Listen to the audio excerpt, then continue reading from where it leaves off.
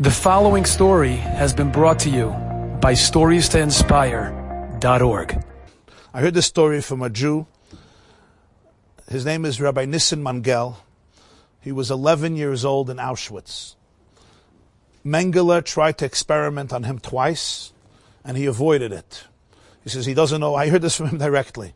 He said Mengele came in and pointed to his assistants to take this boy, and he said, experiments on monkeys, not on people.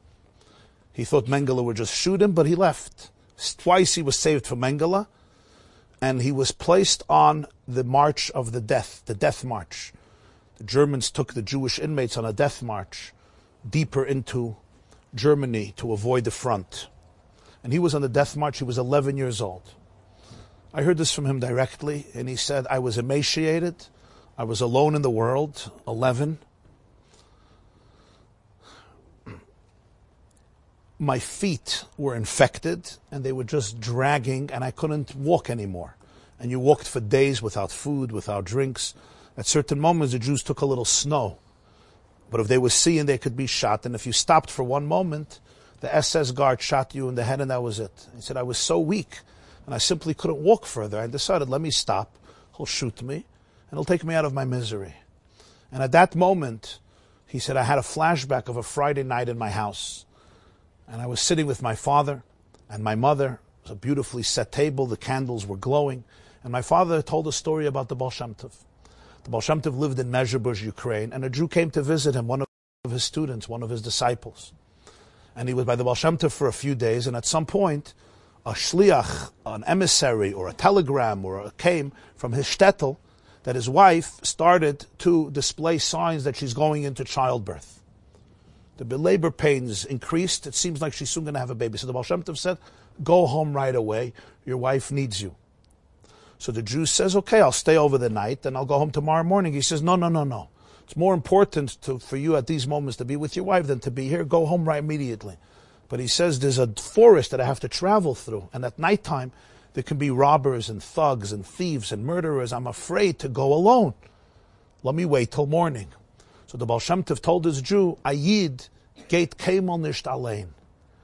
Der Eibishter allemol geht mit Ayid. A Jew never ever walks alone. Hashem is always walking with you and accompanying with you. Gay, you're not going alone.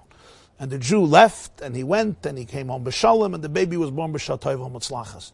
And Reb Nissen said he doesn't know why. On the death march, imagine, he has this flashback of his father telling the story. And it infused him with some extraordinary feeling of stamina and vigor as he remembered the words of the Baal Shem Tov, Ayid geht nicht allein. And he decided, I'm not marching on the death march alone. God, Hashem, is holding me and with me. It gave him such strength and koyach, and he made it. And he survived, Larichas Yamav V'Shanim Tovos, built a beautiful family for many lange, gesunte, freiliche Jahre.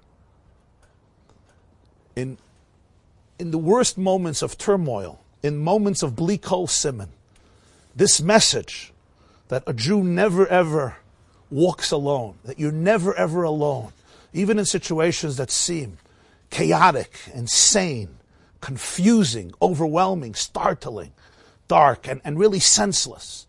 But this ability, this emunah, this fortitude and resilience from knowing that you're not alone, you're not isolated, you're not lonely. As David HaMelech put it best, Gam ki elech begeit salmavis lo irera ki ate imadi. Even if when I walk in the valley of the shadow of death, I fear not because you are with me. This held, this holds, and this will hold the Jewish people. That even in a bli kol siman, they know that deep down in the bli kol, there is the presence of the Ribbono Shel Olam. There is a siman. There's an opportunity. There's a message. There's a transformation happening between one yesh and another yesh on ayin, until the great moment of the kabetz nidachenu me'arba kanfes aretz, from Ukraine, from America, from everywhere else in the world. B'meira b'yameinu amen. Enjoyed this story? Come again. Bring a friend. StoriesToInspire.org